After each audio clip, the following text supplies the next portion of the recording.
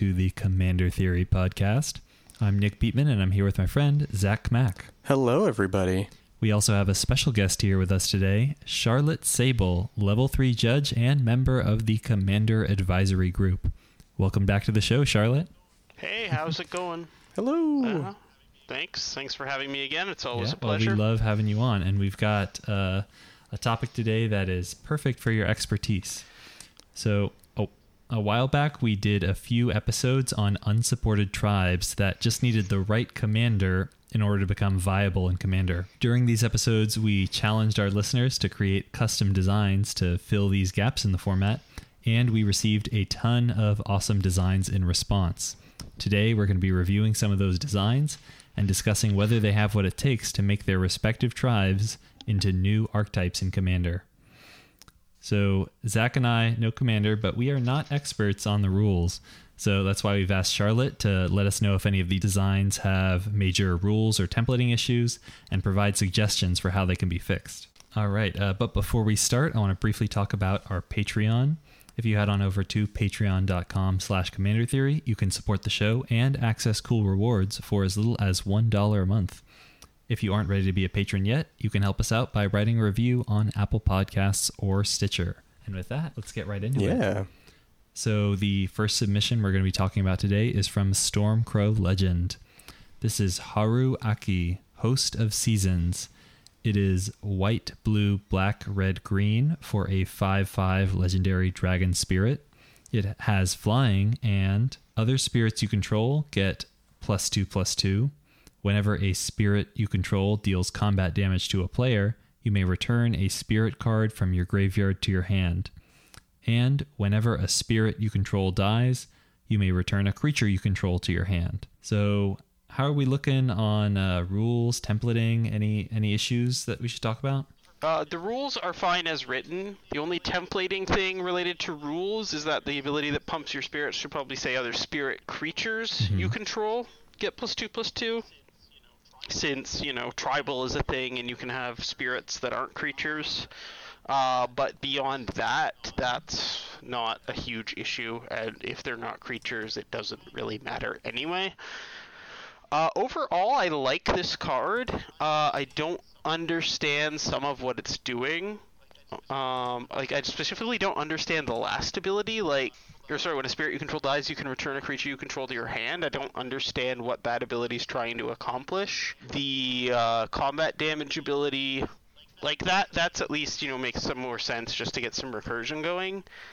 But, specifically that last ability, it's kind of odd. I kind of would prefer to see maybe the last ability replaced with, spirits you control have Soul Shift, N, where N is their converted mana cost or something, which sort of ties into what that combat damage ability is trying to do and ties it back to, honestly, a somewhat underappreciated mechanic that was actually one of the higher points of Kamigawa.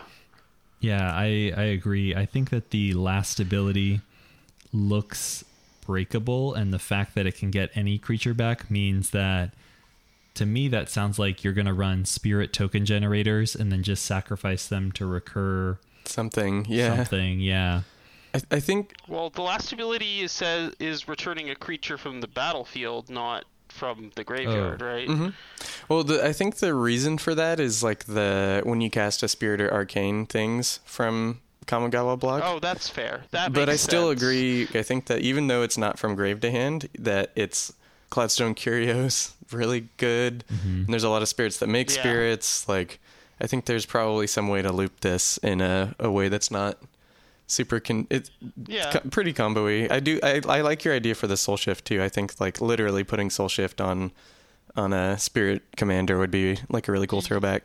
If it was just, Wooburg 5/5, Dragon Spirit, flying, other spirits you control get +2/+2, and each spirit has Soul Shift X, where X is its converted mana cost, and then have reminder text for the Soul Shift. I think that would be fine, honestly. Yeah, I'm wondering if the other spirits you control get +2/+2 is pushing you in a different direction, because that's another thing that really seems to be rewarding spirit tokens. I'd like to like to get the most use out of that, you want to spread it as wide as you possibly can. Well, yeah, you could even just make non-token spirits you control get +2/+2. Yeah.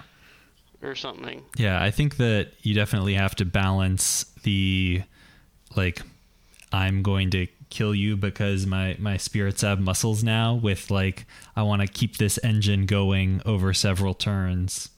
Yeah. Yeah, like, this feels like it wants to be both a combat commander and some sort of weird combo commander, recursion commander, but I think you could hit a sweet spot if you did more to discourage the token strategy. Yeah. Honestly. Yeah, I think that's the hardest part about spirits as a tribe, is that spirits kind of means like two things now. There's like, in the old Kamigawa, spirits was like the first time they really like pumped a bunch of resources into the tribe and like a bunch of things to do. But then there's also just spirit tokens. Pretty much every set nowadays has like spirit tokens that fly or something. So I think balancing those two things that's the tricky part. Yeah. All right, let's move on to the next card. This comes from World Saver Inc. This is Thaddeus, Pope of the Great Church. I really like that name. It's a good name. 2 white, black for a cleric. It has Cleric Convoke. You can tap clerics to substitute 4 mana in its casting cost. All spells have Cleric Convoke. You can tap 3 untapped clerics. Pope and player gain protection from the color of your choice. And you can sacrifice 6 untapped clerics to destroy target permanent. And it is a 3/4. What do you think about the rules? This Cleric Convoke seems pretty interesting. Yeah, I mean, there's not currently any rules for any sort of subset of Convoke, but as we saw with them making, Hexproof from, but also when they did Improvise, right, yes. Again, with them able to do Hexproof from and, like, Improvise, it's certainly possible for them to do some sort of thing on Convoke where you can only convoke certain types or colors or whatever of creatures, but I'm not exactly sure how the rules would template that. I'm imagining it's not something that would be spelled out on the card. It would, it would probably have fairly easy to read reminder text, but it would have like a more meaty rule behind it, just because it would be, basically it's like the difference between, type cycling and normal cycling or whatever sort of thing, right? It requires a complete reiteration within the rules of what this means. Yeah. So obviously the templating that we have here is super rough. This is like an idea for a card. This is like, the basics, but obviously there's some stuff missing. Like, it doesn't have a race. I'm assuming it's probably human or something. Thaddeus sounds like a human name anyway. And, there's not the right templating in the activated abilities and stuff. But, like, in general, everything's sort of where it needs to be. It's just, this is like point form rather than, fully spelled out. Also, I have a feeling that the text for this wouldn't fit in the text box with the reminder text that would be needed for the Cleric Convoke. That's one thing to consider, which also leads me into my next point. With my overall impression is this card has way too much going on with it. There's a lot of tapping going on. Like, that you're tapping a lot of clerics. There's tapping things and sacking things, and it's weird. I probably would cut either the all spells have Cleric Convoke thing. Like, I can understand, like, convoking clerics to cast your Pope sort of thing. That would be cool. Like, maybe in, like, a tribal or factional set where, like the same way that they did offerings back in Kamigawa, right? Yeah. This is sort of a leader of these things, so you can use these things to help cast it. That's a cool idea that they explored once, but not very well. I'd like to see that, but I don't know that giving all your spells that makes sense. I could see, like, giving cleric spells Cleric Convoke would be cool, or just giving all of them Cleric Convoke. But then, like, I'd probably either cut that ability or cut the destroy target permanent ability, because sacrificing 6 things to destroy one thing isn't really good value, even if you're dealing with tokens or whatever. That is, and there's also not a lot of good cleric token generation. Yeah, I think, like, there's, what is it, Sarpedian Riptide Replicator. Yeah, that was the Riptide one that I was thinking Replicator. of. There's the one from Shadows over Innistrad, the cult leader. Oh, yeah. Oh, Yeah. I forgot about that card. And then there's Westvale Abbey, but that one's really expensive to use to make tokens, and that's like a last resort. Yeah, Heliod makes clerics too, but that's also pretty expensive. It's like 4 per cleric. Yeah, it's 4 mana for 1 token. Yeah. I also would probably cut the sacrifice ability.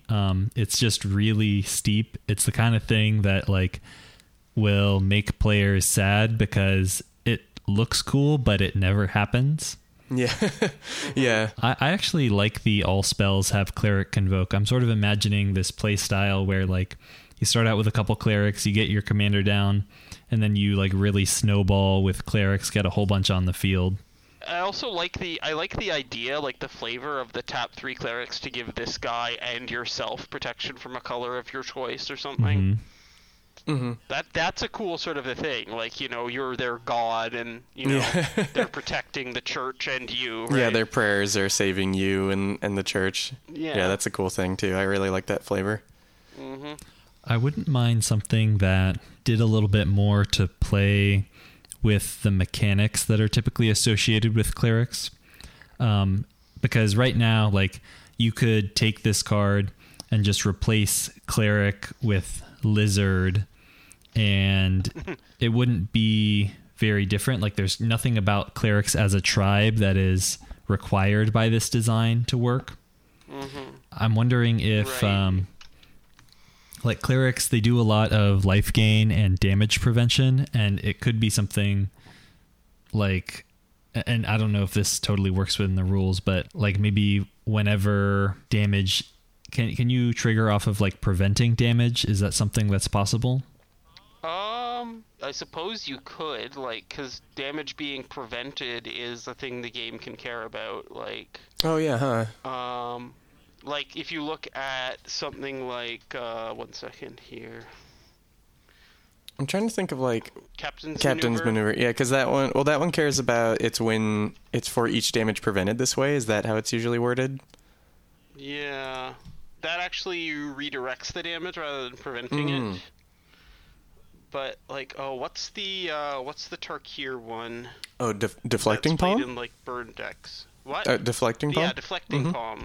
That one does the damage, right? I think so, right? Yeah. Yeah, I mean, I could see that, like, a Cleric Lord being, like, you know, whenever damage that would be dealt to you is prevented, gain 1 life for each Cleric you control or something. Yeah, something, or just some sort of, I don't know what the reward would be, but I definitely would like some sort of trigger that related to what clerics were doing. So they're not just like bodies to help you power out your commander and your spells, but they also are leading into your win condition somehow. But I think that's about all I have to say about this design. Yeah. All right. This next one comes from D&D Homebrew and Art. It is Vost, the King of Thieves, for 1 blue-black. It is a legendary human rogue. Other rogues you control get +X/+X, where X is the number of permanents you control that you do not own. Whenever 1 or more rogues you control deals combat damage to a player, exile the top card of that player's deck. You may play cards exiled with Vost and may use the mana you create as mana of any color to cast those cards. He also has blue-black. Target rogue cannot be blocked this turn, and he's a 2/2. So what are your thoughts on the rules and templating, Charlotte? The rules are fine. This works as it's printed. Oh, cool. Though that second ability, that whenever 1 or more rogues deal combat damage, exile top card, you can play card, that is basically two abilities stapled together rather than 1. If you want the cards to be playable, whether or not Vost is around, you should be giving this more the same sort of template that Gonti uses, which is for as long as that card is exiled, you can cast it and you can spend mana of any. Because as printed, this is basically 2 separate abilities, one that exiles the card and one that lets you cast it, and so once Vost goes away, then you can't cast those cards anymore, and when he comes back, you still can't cast them because because of, yeah. Yeah, I didn't think about that. That's a really good point. As for templating, it's fine. There's nothing real. My biggest complaint that I can see is, the activated ability at the end. It should be target rogue can't be blocked this turn rather than cannot. That's a little too formal for Magic. But that's my biggest complaint, other than the templating of the damage trigger. But that's also a rules thing. Overall, I like this, but I still think it's a bit too much stuff, especially at 3 converted mana cost. I like putting any 2 of these abilities together, like the stealing and the pump, or the unblockable and the stealing, or whatever, right? But I think all 3 of them together is going to require A, a bigger text box, and B, a higher mana cost and a beefier body. Yeah, I definitely agree with you. I would be inclined to cut the activated ability that makes it so rogues can't be blocked. I think... Yeah. Again, one thing I noticed in a lot of these things is a lot of these designs are both posing a question and answering that question. And commanders are a lot more fun to build around when the question isn't answered on the same card. Like what you said about Geared in your C19 review about, it's populate. Oh, what do I populate? Here's a Rhino, populate this. That's less interesting than him not making his own token, right? Definitely. Yeah, with this card, the fact that it makes rogues so that they can't be blocked, I don't think that's necessary. As I said in the C19 review, I like it when the commander is one half and then you fill your deck with the other half of the equation. So exactly. So rogues, there's so many rogues that have evasion naturally. So rogues are sneaky in general, exactly. Right? You don't need to help them. One other thing, just design-wise and color pie-wise, I noticed is that first ability where it pumps all your rogues +X+X. That really doesn't feel blue or black. If you wanted to make it feel more blue or black, probably a +X+O would be more fitting for blue-black, because neither of those colors are really big on buffing toughness. Blue can buff just toughness, but again, it's buffing both together isn't really a blue or black thing, at least for large amounts, which this is wanting to do. Yeah, no, I definitely agree. That makes sense in the color pie. Zach, do you have anything you want to add on this design? No, I mean, both of you guys pretty much hit it right, kind of where I'm feeling too. I really like kind of Anthem for things you've stolen, and I like the mechanism for playing things that you steal, but again, I think you don't need any other rogues in this deck for this to be good. You just play your guy, and then you can just make him unblockable. There's not so much of the puzzle to solve. There's a game that you could play with this guy where you just only use him and you just hit them and you steal their stuff, and it's gonna play Thada Adel or something like that, where I like that rogues are sneaky. I think my overall take is that I really like the direction that this was going with just stealing stuff. I think that they're using that templating a lot more. We saw that blue card in M20. That was if you control this many 3 permanents you don't own, draw cards.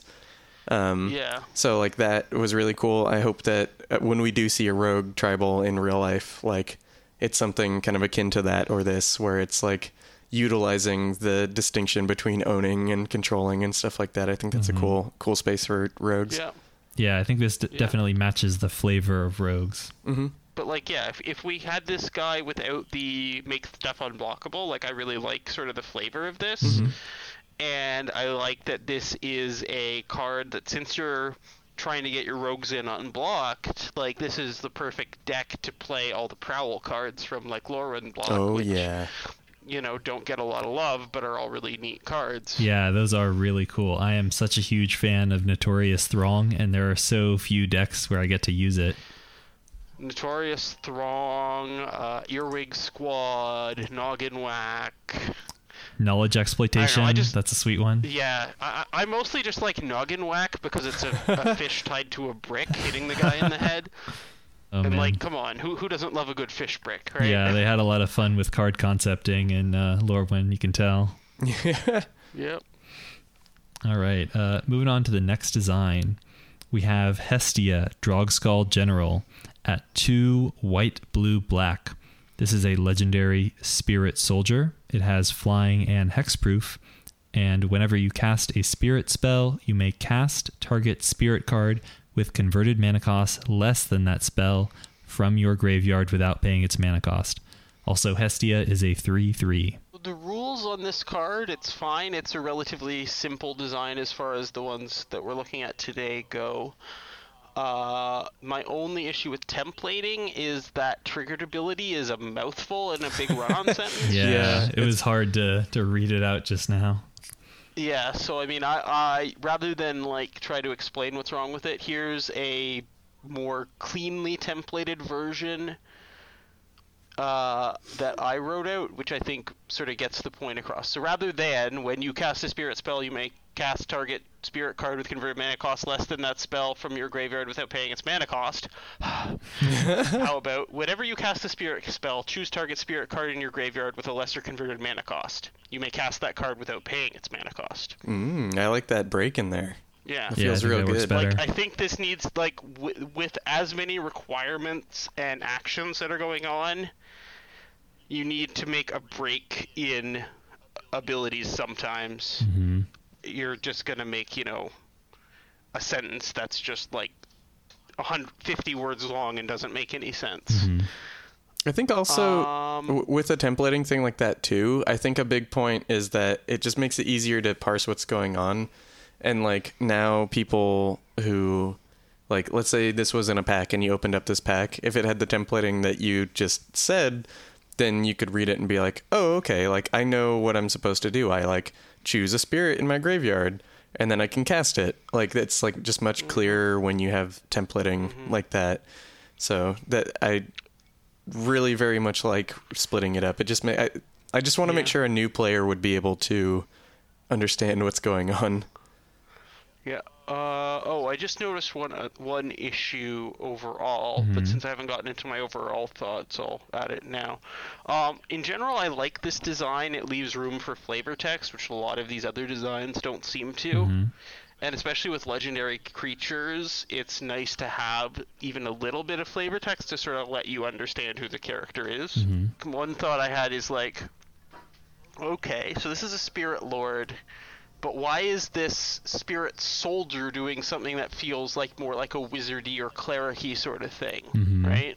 And then just in general, like mechanically, the ability is going to need a bit of a tweak, because like it should be whenever you cast a spirit spell from your hand, because otherwise you're just going to chain spirit spells down and down and down from your graveyard, right? Because you cast one from your graveyard for free. Oh, now I can cast, this triggers it again, I can now cast a cheaper one and a cheaper one and a cheaper one, and go 5, 4, 3, 2, 1. That's not the intent of the card, right? Yeah. So it probably should be whenever you cast a spirit spell from your hand. But, like, it can't trigger on itself anyway, so just whenever you cast a spirit spell from your hand, right? Yeah. No, I don't know if you've gotten to play with the first Sliver recently, if you've seen that card played. I have not. It is pretty buck wild, and this reminds, in the version that it is now, without the, like, you cast from your hand, kind of reminds me of that, but like way more consistent, because then you get Wrath. Yeah, it's like you get to choose. Yeah, exactly. Like, you always have your board full again after a Wrath. You're like, okay, well now I'll cast my 4-drop and get my 3 and my 2 and my 1. And that's not the point, right? It's meant to be a value thing. Yeah, it's crazy that, like, as is the way it's written, if you have a Spirit Craft trigger and then you cast like a 6-drop spirit, you're going to get 6 of that Spirit Craft triggers. I think there's a lot that would probably break. There's definitely, like, I have not made a list for this, but I can imagine there's some hainosity there somewhere. Reaper Queen, this is from Veroid. Thank you. We got a bunch of cool designs from a bunch of people, so I want to try and hit as many people as possible. Reaper Queen is a 6/6 scarecrow with the hybrid white and 2, blue and 2, black and 2, red and 2, or green and 2. 2 Brid manas. Yeah, the 2 Brid manas. Same cost as Reaper King. Exactly. And has one other scarecrows you control enter the battlefield with an additional +1/+1 counter. But then there's this big paragraph. It says, when you cast a scarecrow, you gain 2 life for each white used to cast it. You draw a card, then discard a card for each blue used to cast it. Target opponent loses 2 life for each black used to cast it. Reaper Queen deals 1 damage to target creature for each red spent to cast it. Create a 1/1 green Saproling creature token for each green spent to cast it. I mean, let's go first, like, rules check. Does this work? Yeah, that would work. I mean, other cards have cared about what mana was spent to cast spells. Like, there was a whole cycle of hybrid cards in Shadowmoor that did this. You know, cards like Ether Toe and I know what you're talking about. I know the art. Torrent of Souls. Torrent of Souls. Yeah, Torrent of Souls, Batwing Broom, that's all that stuff. That do one thing if whatever is cast. So these things can work. But this is like a lot. Yeah. A lot is going on here. Rules-wise, this is a functional ability. However, like there's a couple other things, like there should be the ability that puts the counters on it should say enter the battlefield with an additional 1 counter on it, which is like just a minor templating thing. And the triggered ability should be whenever you cast a Scarecrow spell.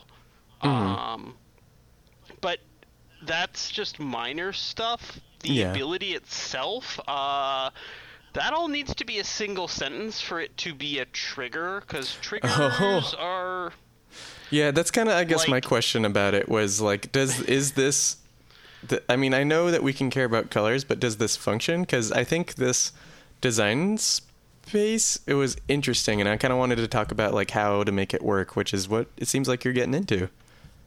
Yeah, it works fine. It's a lot, and it's a lot to track, and you're getting a lot of stuff. Yeah. Honestly, like, if we really, really wanted to do this thing where we care about the colors of mana spent to cast a Scarecrow, because we're a 5-color tribe, I think it would be better to just care about one of each, right? Mm-hmm. Like, if you like the Shadowmoor cards, if you paid white, you get X. If you paid blue, you get Y, you know? Yeah. Counting for each one just, like, pushes this to, like, 20 out of 10, right? It's, like, it's too much. And, like, even if it was just the yes or no, it's just too much. Like, this is a headache on a card, basically. Mm-hmm. There are spells that do these sorts of things. Like, there's the spell called Last Stand that sort of counts basic land types on your lands. But, like, that did it once when it resolved, and that was it. Yeah, it was like, the sorcery. Having this as a trigger is like, yeah, no. So I do want to get into some cool thing. The reason why I wanted to bring this up is that I think, like, Scarecrows deserve a commander that doesn't just, like, vindicate all the permanents. Mm-hmm. I think this was a cool attempt at that. Like, you're looking at, like, okay, I want to do a 5-color Scarecrow deck. Well, how would I do it? And I think this trigger is like, as much as it doesn't work, I like that it's playing off of that stuff. So I think, like, the comparison to Last Stand is, like, a good place to do it. I think tying that to when you cast a Scarecrow is kind of a lot. So one thing I could see possibly working if we're trying to tie into Scarecrows. Back in Shadowmoor, when the Scarecrows came out, there was this whole cycle of Scarecrows that got certain abilities if you had permanents of one of 2 colors, right? Mm-hmm. Like the Wing Rattle Scarecrow, Rattle Blaze, Blaze, whatever. There were 5 words and they all went together. I think something that, like, gave those abilities to Scarecrows you cast with that would be cool, but then that's a huge memory issue. Mm-hmm. Yeah, I want to, like, reward casting Scarecrow. Like, this, I think this is, like, trying to connect being 5-color to being a Scarecrow, which I think is a cool way to do that. I just think it's this is a pretty, I think you used the word ambitious to describe this card. I like the design. I just think it would make more sense if it wasn't a trigger every time you cast one, because that's a lot to deal with. Yeah. Right? My thing was going to be if this got bigger for each land type. Like if this was, instead of being a 6/6 for 5/10, if this was like a 2/2 for 5/10, and then it got bigger for each land type you have, then you could be like, okay, like if I have a swamp, scarecrows have this. If I have this, they get this. So that would be, I think, a way, like, then you just look, you're like, well, how big's my guy? Okay, he's a 5/5 right now, so that means they have these 3 abilities.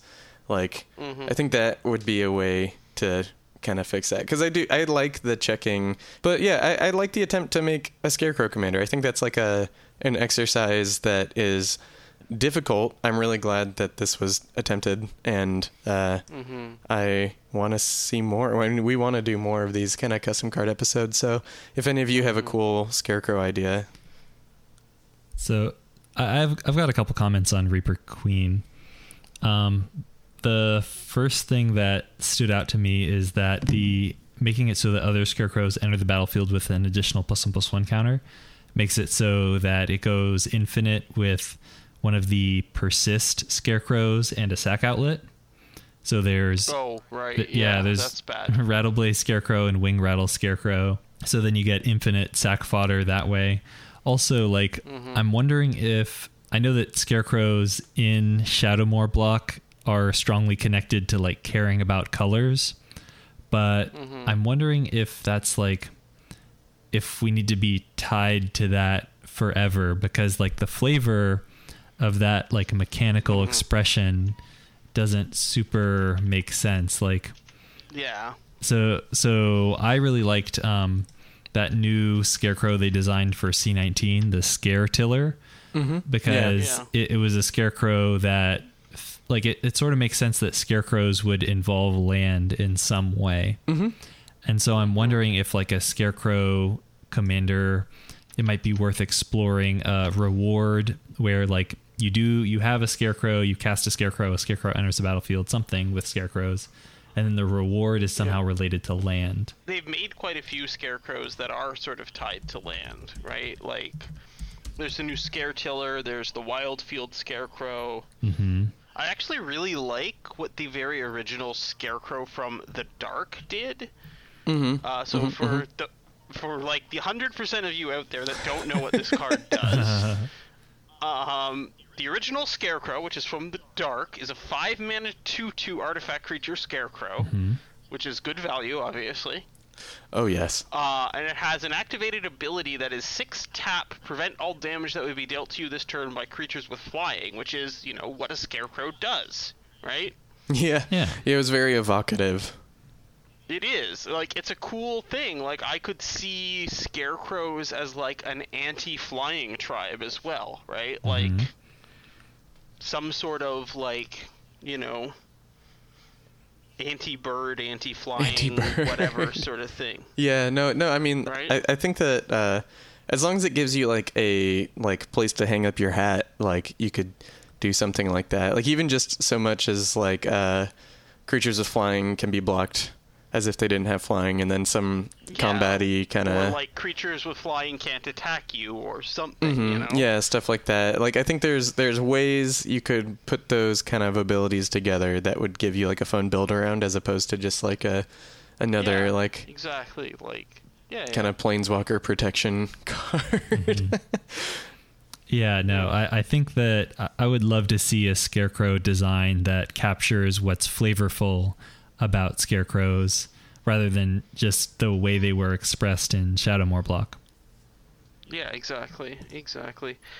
One thing that I think is actually kind of cool, the only non-artifact Scarecrow is actually from Portal 3 Kingdoms. Oh, interesting. Which one is that?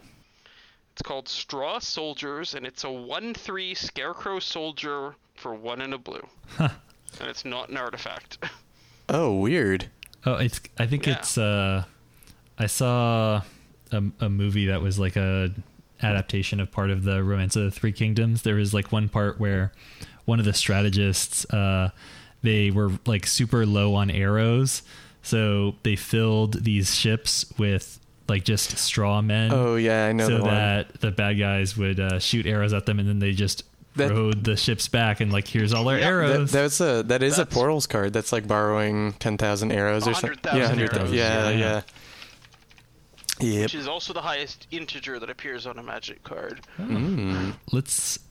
Here's another card we can talk about. It is from Finn Lavich.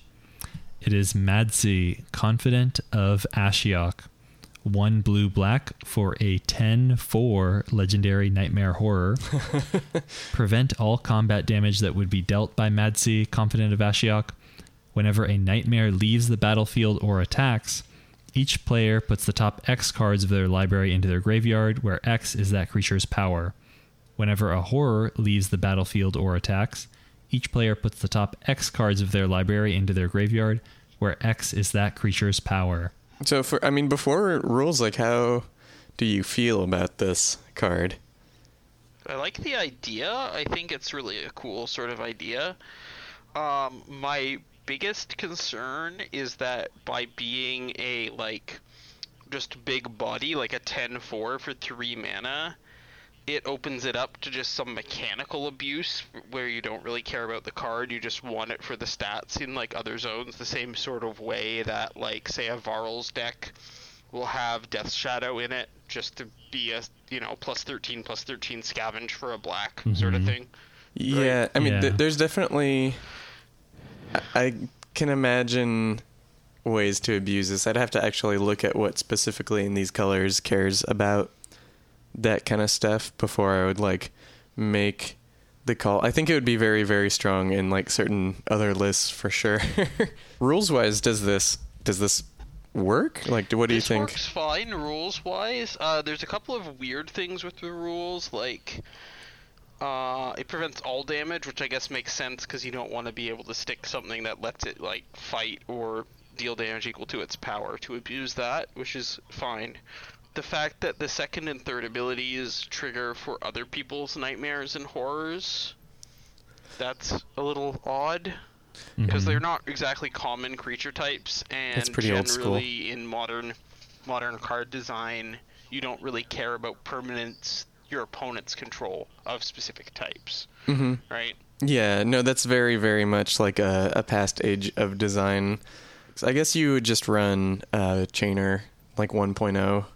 in this list. That'd be probably a pretty easy way to abuse that kind of ETB stuff. Yeah, I don't know that I like it being, like, a 2-tribe commander. That seems odd. I mean, there are a fair number of Nightmare Horrors, but, like, I think choose one and, like, kind of roll stick with that. with the other. But, like, really the second and third abilities could be condensed together. Like, whenever a nightmare Or horror you control leaves the battlefield or attacks, blah blah blah blah blah. Yeah, because it's the same trigger twice, basically. Yeah, so that can be condensed down to save some space. But also, like, why leaves the battlefield? That's an odd choice to me. And why is it just a general attacks trigger versus, like, attacks and isn't blocked? Yeah, I mean, this actually, I think, would be the most aggressive mill commander that we have, because I'm trying to think of, like, another mill. Like, it comes down very early, like, way earlier than the other mill commanders, and then easily, like, in black-blue, set up a loop where you're, like, recurring the same creature over and over again and milling everyone for, like, maybe it's only, like, 5, but if you can do that infinite to, like, 4 times a turn, then... Like, I like the idea of this card, some of the choices are a little odd. For Nightmares and Horrors, like, that's kind of cool that, like, the abilities are kind of weird and unsettling in some of the choices. Like, just from, like, a mechanical, sort of visceral feeling, that's cool, but I don't understand what the design is trying to accomplish in that way, beyond that. Yeah, I think I can defend some of the elements of this card. Like, I think the leaves the battlefield trigger is so that it works with Madsi, so that you can send it to the command zone and still get the trigger. But the problem is that kind of opens it up to blink effects, because if you have, like, a Deadeye Navigator, it's only going to take a couple blinks, really, of Madsi. Like, okay, you guys mill 10, I pay 2 mana, you guys mill 10. Well, how many activations until you're all dead? Yeah, a few. Yeah. Especially if it's like if you get to the point, like, it's turn 6, people have drawn cards, you have a Deadeye Navigator, so now you're, like, milling 30 every turn. Yeah, and even if you're just going, like, turn 3 Madsi, turn 4, like, there's a couple like, 1 mana cost blue spells that are just exile target creature and return it. If you just make this all about blinking Madsate, like you only have to blink it 8 times. Yeah, I think this was one of my favorite submissions that we got personally because it's so weird, but I do think it on the surface right here is kind of busted.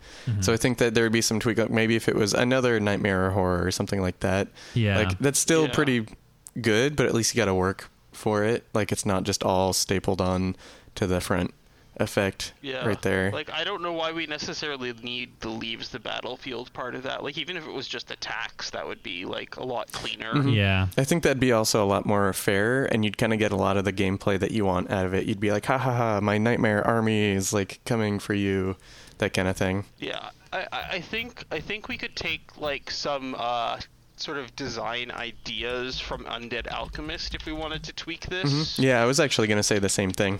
So, like, Undead Alchemist basically says if a zombie you control would deal combat damage to a player, instead that player mills that many cards. But, like, something like that would be better. Like, even if it was just an attack trigger, that's cool. I think we could probably fix it by making it, like, target opponent or defending player sort of thing. I'm of the mind that like mill is weak enough that I'm okay with each player. I think this is a reasonable reward if it's just on attack. Sure. I think sure, that's fair. I think too the prevent damage, like that should just be like for all your Nightmares and Horrors, because like I think one of the cool parts of like if it was just like prevent all damage Nightmares and Horrors you control, but like when they attacked they milled, that's like really flavorful and evocative too. It's like, okay, they can't ever die in combat, but I'm just gonna like spook you and attack you. Like your board, like these guys don't actually affect your board, but like they make you go insane. Yeah, you're looking at them. I think that would be a cool like line of play. Yeah, it would be a shame. Like I hit you with my Doom Whisperer and you're at 6, and like you still have 40 cards left in your library. Like I wanted to mill you out. It's not. Yeah, It isn't what I wanted. Yeah. Is a next card you'd want to talk about? Sure. This one comes from Brentoft. It is Kozramog Breachmaker. Oh, yeah, this guy. White, blue, black, red, green for a 5/7 legendary Eldrazi. It has Devoid and Eminence. At the beginning of your upkeep, look at the top card of your library. You may exile that card. Otherwise, put it on top of your library.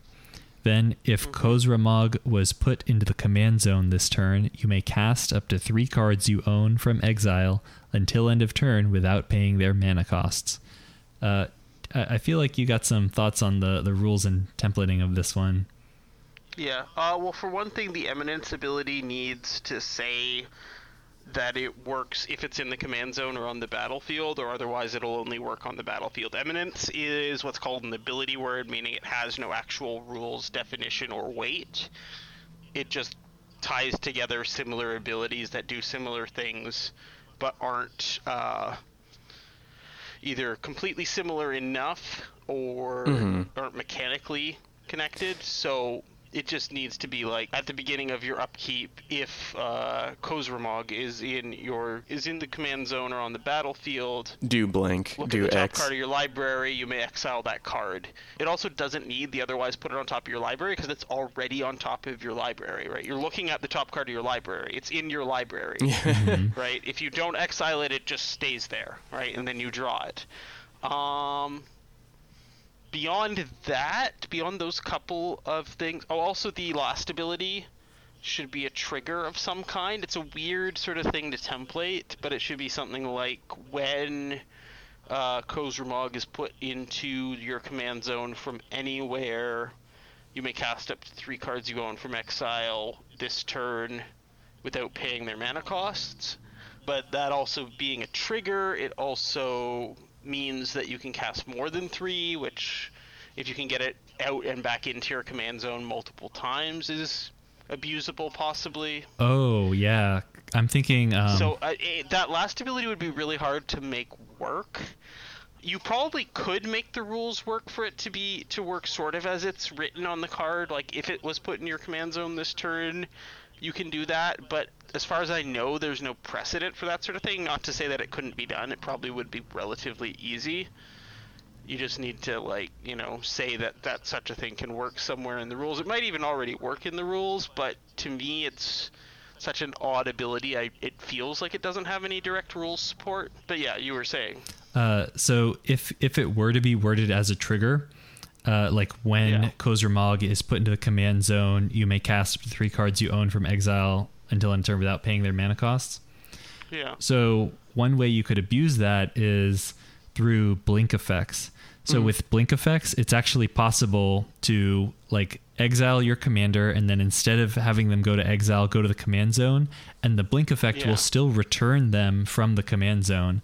So without having to, you don't have to recast your commander again. You can just pay 2 mana to your Deadeye Navigator, exile your commander, get him back, and then cast up to 3 cards from exile. And in fact, if you want to get really crazy, so if you have like a slow blink effect, so something that leaves it there for a little while, so you like slow blink your Kozilek or whatever, your Ulamog, and then you quick blink Khosrou Mog, and then you can cast your Kozilek from exile using Khosrou Mog's trigger.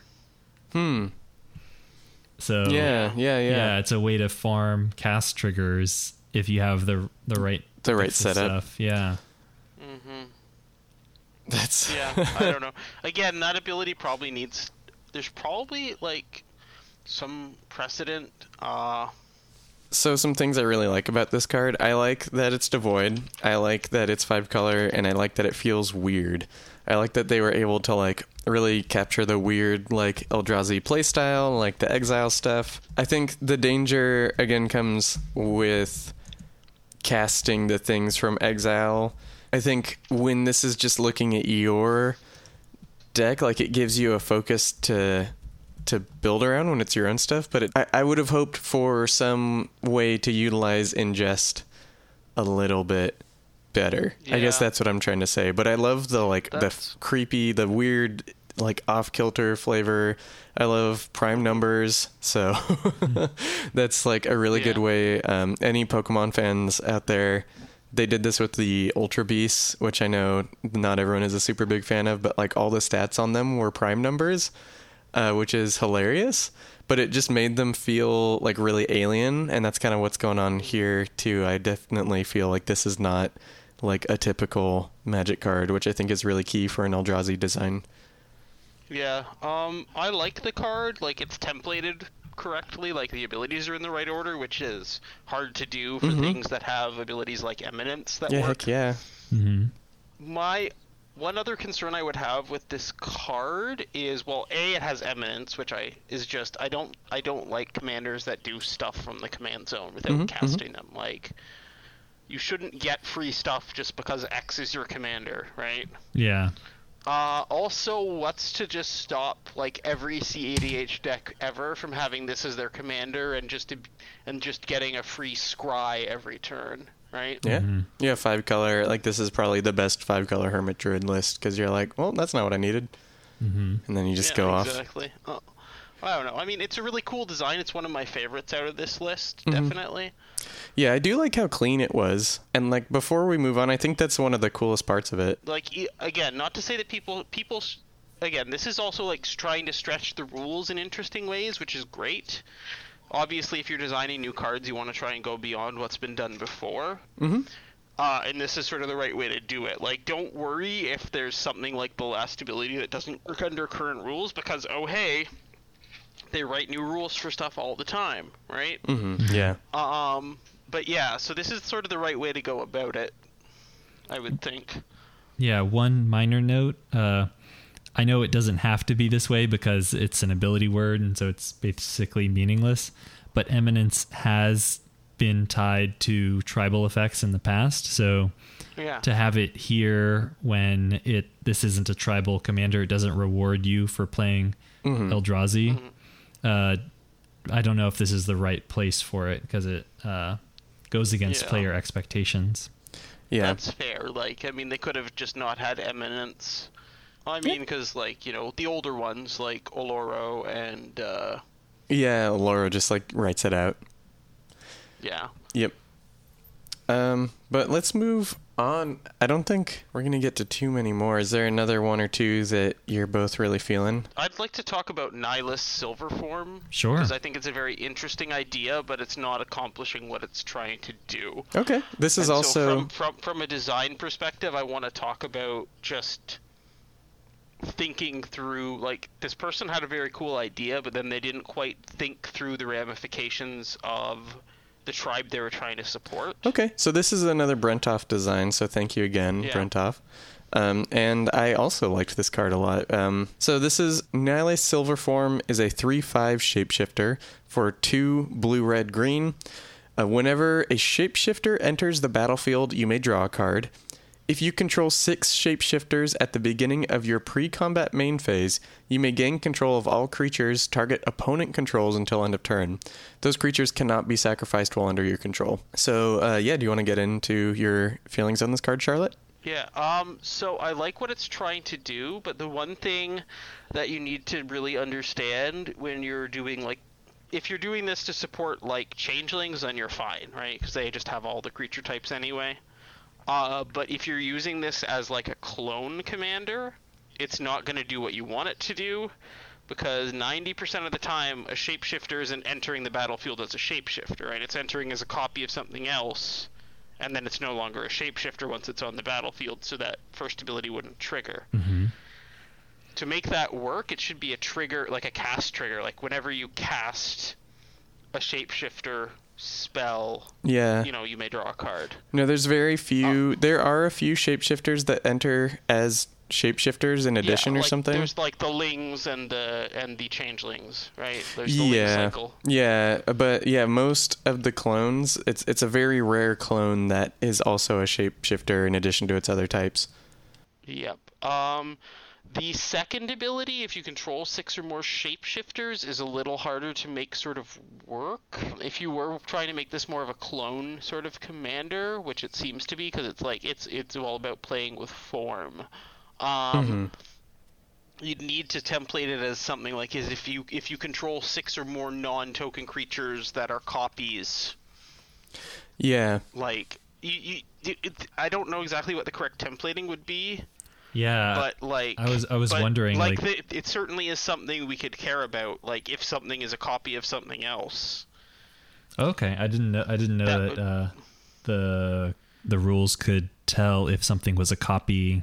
Oh yeah. I mean, it's absolutely something you can care about. Like you can tell if something is under a copy. The thing is, what the rules can't do, at least under the current rules, is reference the printed values of anything that's on the battlefield. Okay. Right? Mm-hmm. If something's a copy of something else, it is that thing. It's not... It looks exactly identical to the game as the original of that thing. So they'd either need to make a thing that, like, cared about something that's printed as, which they've never done before, but certainly could do, or they'd need to do something like that's a copy of something else, right? Yeah, so would you template that as, like, if when a creature enters the battlefield, if its printed text is different, then like something like that, yeah. You could also, with Nihilus's first ability, you could also say whenever a creature you control enters the battlefield as a copy of another creature. Oh, yeah, that's cool. Right, like whenever a non-token creature enters the battlefield as a copy of another creature, draw a card. Yeah, that's really cool, actually. And then because Nihilus is green, this could also play into things like Essence of the Wild and that sort of stuff, right? Mm-hmm. Yeah. Yep. Yeah, I really liked that about this card, is that, like, it's in the perfect colors to, like, kind of do these kind of shenanigans and these, like, little momentary shape-changey things. It's pretty cool. Again, I'm not sure how you'd fix the second ability, but I'm sure there's probably a way to do it. I think if you lower the threshold for it, if you go, like... Yeah. If you control 4 creatures that have the same name or something like that, that would be like a cool way to do it, because that honestly would be like worth the reward. You're like, okay. For non-token. For non-token, yeah. Alternately, you could do something like, you could combine it all. Like you could say, do something like, whenever a non-token creature enters the battlefield, if it's a copy of, another thing... put a counter on Nihilus and draw a card, and then have an ability that's like remove 4 counters from him, do the gain control of thing, right? Oh, Yeah. that makes sense. Yeah. Yeah, that's a pretty cool way to do that. But yeah, this was also like one of my favorite designs that we were given, and I'm glad you brought it up to talk about. It's really cool. Yeah, I think it was one of the most interesting ones from a rules perspective, but also one of the ones where it didn't do what they were trying to do the most, right? So it's important to think, like, it's a very cool idea, but the thing is with shapeshifters, you just can't care about them the same way you care about other tribes. Yeah. Right?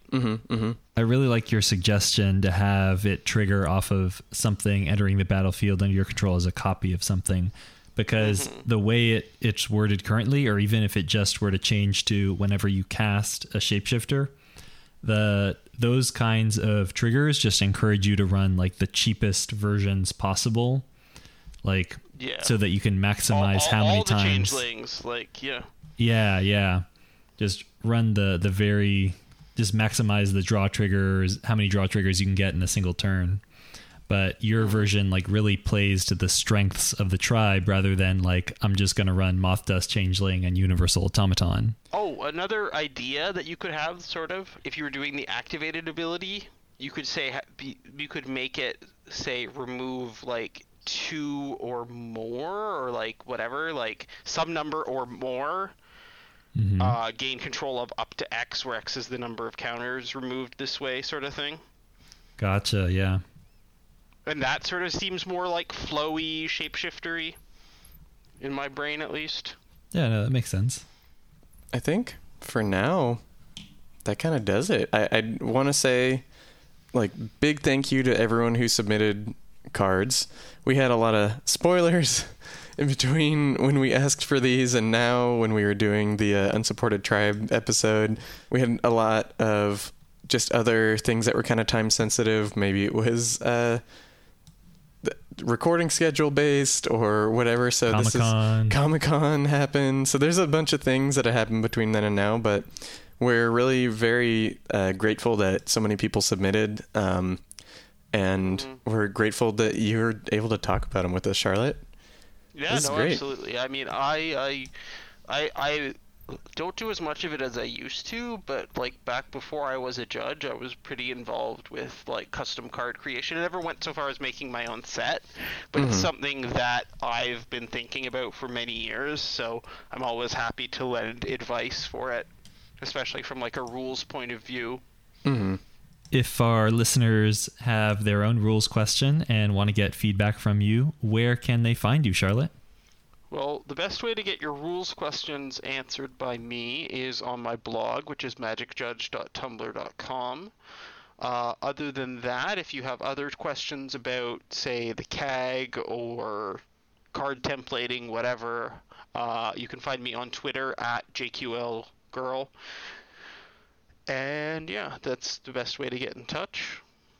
I would recommend listeners to please submit questions to the to Charlotte's Tumblr, because then lots of people get the benefit of seeing the answers to them, and it's a very cool place to learn a lot of weird stuff about Magic that I think a lot of players don't end up really needing to delve into, but kind of makes you I don't know, I feel like I've gotten a lot better just at Magic in general because I've learned a lot of these weird rules interactions. Definitely. Well, again, I want to thank you for coming on the show, Charlotte. We really appreciate your insights. No, it's always a pleasure. Yeah, and we're going to be looking for more opportunities to have you on the show. And if you like doing this custom card thing, then I think we have some passionate designers who like submitting stuff, and we could definitely generate enough content to do this many times. Yeah, and it's fun. It's great. Yeah. All right. Well, before we go, I want to briefly thank our Patreon patrons. They are Bradley, Gustav, Ryan, Mark, Addison, Arthur, Mason, Will, Rick, Laser, Raphael, Kyle, Charlotte, Andrew, Brock, Tom, the White Clays, Aubrey, Hannah, Anthony, Andy, Nathan, and Cooper. Thank you guys for supporting the show. It's because of you that we're able to keep the lights on here in the studio. And if you are not currently a Patreon patron but would like to become one, you can go to patreon.com/commandertheory. Thanks for listening. If you want to get in touch with me, I am at Commander Theory on Twitter and Tumblr. If you want to reach Zach, he is at Fat Bartleby on Twitter and Tumblr. The opening song is Lincoln Continental by Entropy, and you can check him out on SoundCloud. We'll talk to you guys next time.